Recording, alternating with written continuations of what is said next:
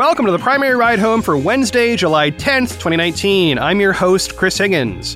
Today, a few more details emerge about the September debates, rumors abound that Amash may enter the race as a third-party challenger, a look at Biden's new campaign strategy, Yang's plan to revitalize American malls, Biden releases yet more tax returns, and McGrath rakes in record money in her Kentucky Senate race. Here's what you missed today from the campaign trail.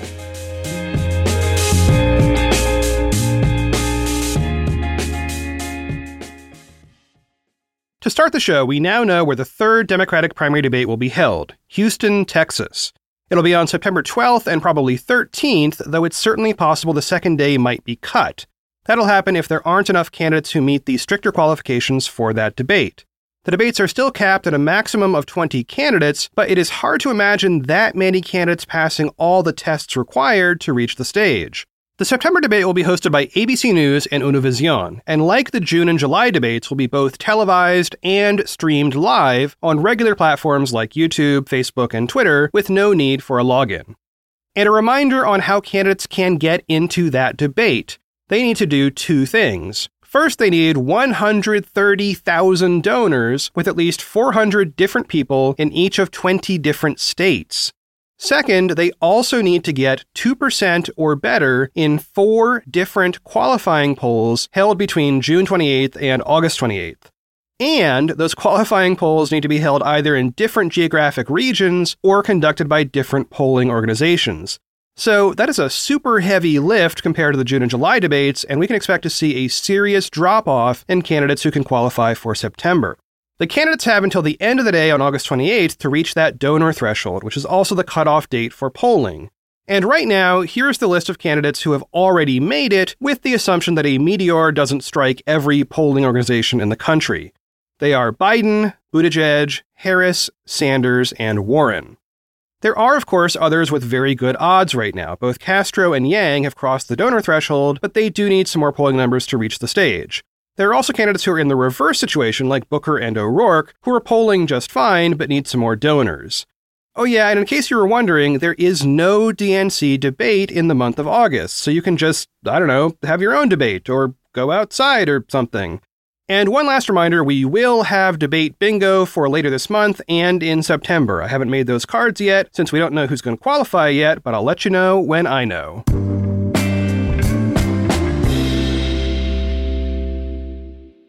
On Independence Day, former Republican Congressman Justin Amash left his party and declared himself an independent.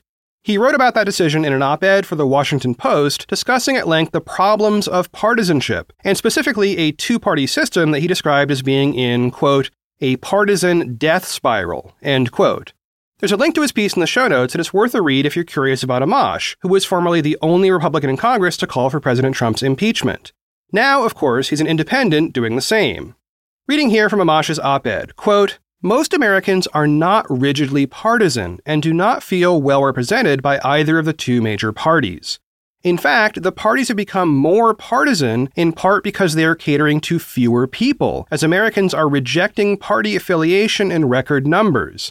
These same independent-minded Americans, however, tend to be less politically engaged than red team and blue team activists. Many avoid politics to focus on their own lives, while others don't want to get into the muck with the radical partisans, end quote.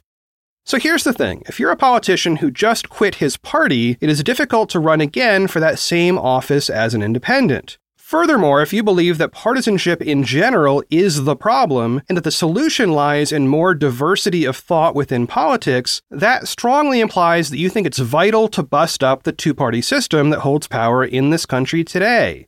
So, if you're Justin Amash, you might be thinking right now, hey, I could run for president. Everybody else is doing it. In a piece for The Atlantic, David A. Graham sums it up. Quote, his disparagement of the two-party system points toward a third-party run. With a long record of principled libertarianism, even at his own political expense, Amash would be a natural standard-bearer for the Libertarian Party. I still wouldn't rule anything like that out, he said on CNN over the weekend. I have to use my skills, my public influence, where it serves the country best. End quote. And joining that, in the Washington Post itself, Aaron Blake wrote, quote, Amash has real convictions and an apparent desire to take a stand even if he cannot win.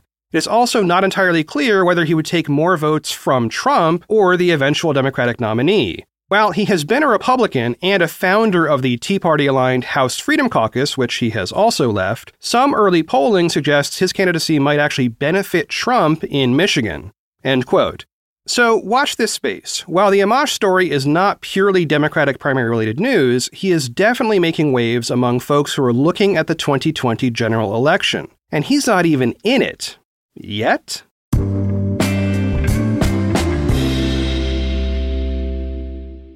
In a story for Politico, Natasha Korecki goes deep on Joe Biden's campaign strategy, citing various sources either within or close to his campaign. I'm just going to go ahead and read a few lines from that story here to get us started. Quote, "There are people that are all over Joe to get more aggressive, according to a source who spoke with Biden in recent days. People are very nervous." The source added that the July debate will be Biden's next big test. If he doesn't come out strong and swinging, you're going to see a lot of people leaving him. End quote. And yes, that last part, the thing about people leaving him, is a direct quote from the unnamed source. I think the implication there is that campaign staff would bail. The story discusses a clear shift in Biden's campaign in the weeks since the June debate. For example, he did a sit-down interview on CNN, which is the kind of appearance he just hasn't done before. He apologized for his segregationist senator remarks, which we covered on Monday.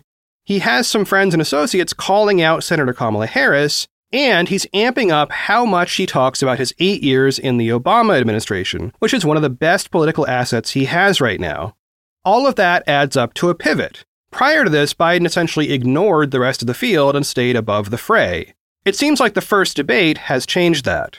Reading again from Politico, quote, "A top Biden South Carolina surrogate, former state Democratic Party chair Dick Harpootlian, said the campaign didn't need to take an aggressive approach before the Harris exchange.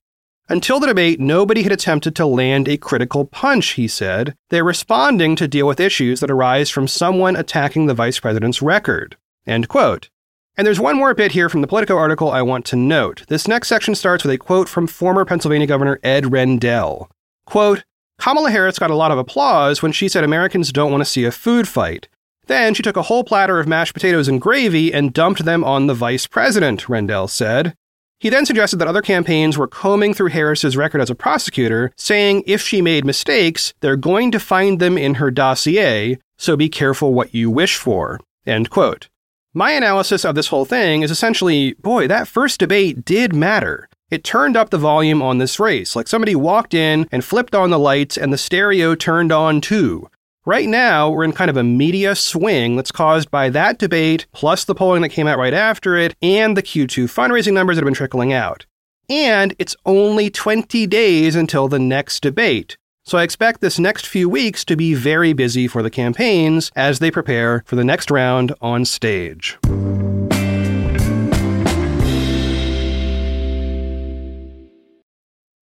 The Primary Ride Home is brought to you by Skillshare. Skillshare is an online learning community with thousands of classes covering all kinds of skills. We're talking everything from business to gardening to journaling, you name it. So whether you've got a passion project you just need some knowledge to get through, or you're challenging yourself to move outside your comfort zone by learning a new skill, Skillshare has classes for you.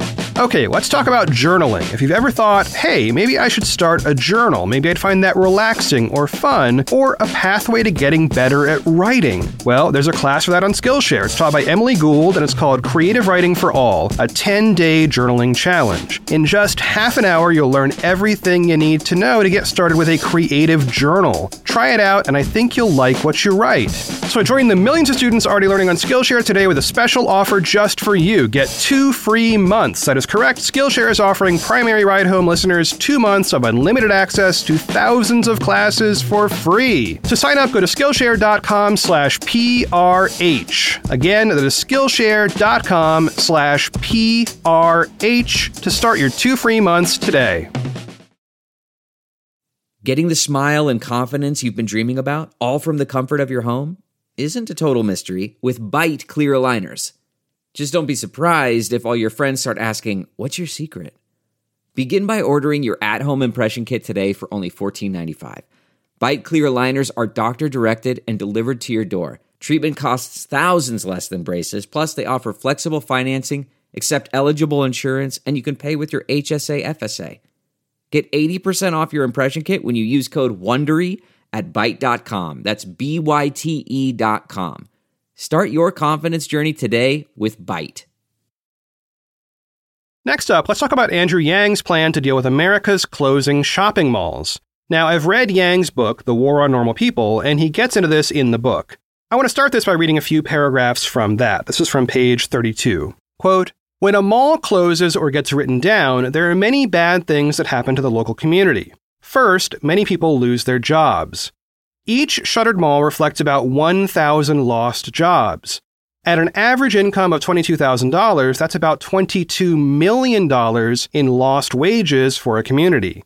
An additional 300 jobs are generally lost at local businesses that either supply the mall or sell to the workers.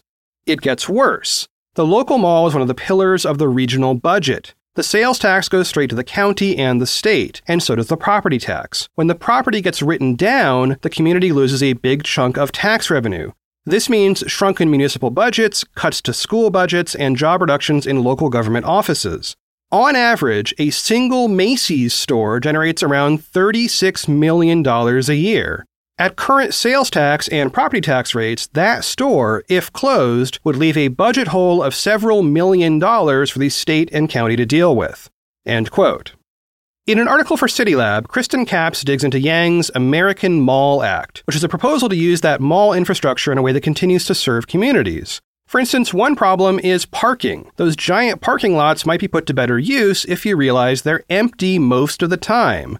Another problem is zoning. If the malls are zoned so that only giant stores can be in them, and that zoning also requires other infrastructure like tons of parking, well, now you've got a systemic problem that spirals into mall closures. Capps wrote of the plan, quote, "Yang hopes to move the needle with a policy that could potentially save dying mall parcels by turning them over to developers for housing, studios, or more productive, less auto-focused purposes." End quote. And here's a clip that Yang posted on Twitter from the Columbia Place Mall in Columbia, South Carolina, which is, of course, an early voting state. Now, because this was recorded in a desolate parking lot with a ton of wind, I did try to clean up the sound just a touch so you can hear it better, which does account for some of the weird quality changes in this clip. Anyway, listen in. Hey guys, we're here in Columbia, South Carolina, just in the parking lot for Columbia Place, which was a mall. This mall has definitely seen better days. So right now, 30% of malls are scheduled to close in the next 4 years. And if you've ever been to a ghost mall, it's a very, very eerie thing. It's a massive challenge to try and keep these structures vital and filled because no one wants to go to the vast empty parking lot. So as you know, if you're deep into the campaign, I have a proposal for the American Mall Act that'll put matching grants and property development incentives to try and help communities and private developers repurpose malls so that they don't become sinkholes, honestly. Let's do something about it, Yang Gang. Good seeing you all. So, look, the plan itself is actually very thin on details. I read it as less a plan than a problem statement with some sensible thoughts attached to it. Essentially, Yang lays out the problem, which is definitely real, and then says he'll spend $6 billion creating a fund that will, quote, help struggling malls attract businesses, schools, organizations, and entrepreneurs to find new uses for the buildings and commercial spaces, end quote. However, he doesn't suggest where that money would come from in the federal budget. Links to the policy and some more detail in the show notes if you are curious.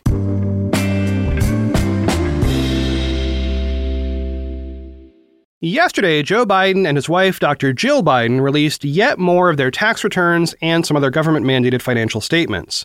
By the way, in the early days of this podcast, I spent a ton of time talking about people's tax returns. And if you do go back to the beginning of the show, you will learn that Biden holds a record in this field for releasing his returns for roughly the last 20 years.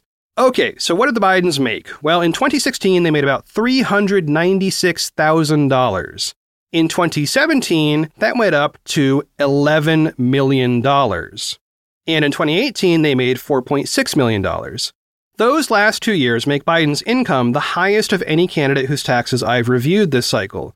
Though, I haven't had the chance to review some of the super wealthy candidates, and we now have several. So, I'm curious to see what the billionaires are raking in, if they stay in the race and release their tax returns, that is. Reading from a CNBC summary by Tom Williams, quote, the Bidens paid about $3.7 million and $1.5 million in taxes for 2017 and 2018, respectively, about a third of their adjusted gross income.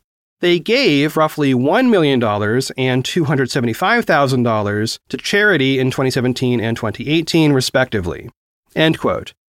Okay, so how come their income went up so much after Biden left the VP spot? Well, both members of the couple released books that brought in a pile of money. Plus, Joe Biden did a bunch of paid speaking gigs. Also, both of them brought in teaching salaries at several universities in those latter years, which brought in around $500,000 each year. Nice work if you can get it.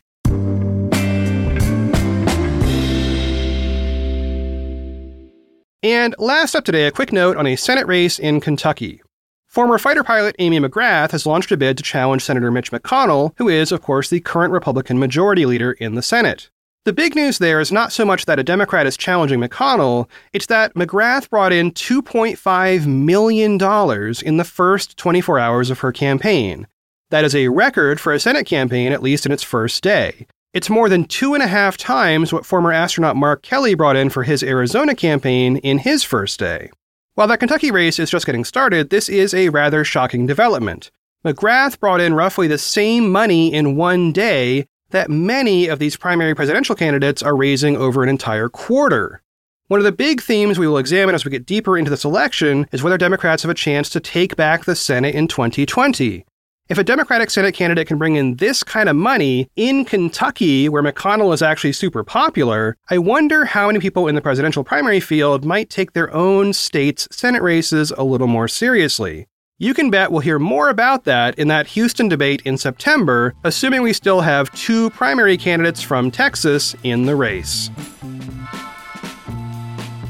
Well, that is it for one more episode of The Primary Ride Home. I have been your host, Chris Higgins. You can always find me on Twitter @ChrisHiggins.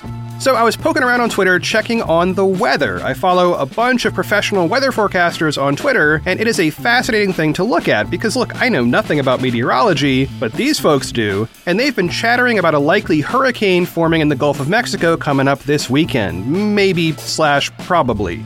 Currently, it looks like Hurricane Barry is at the very least going to dump a ton of rain on Louisiana, East Texas, and Mississippi.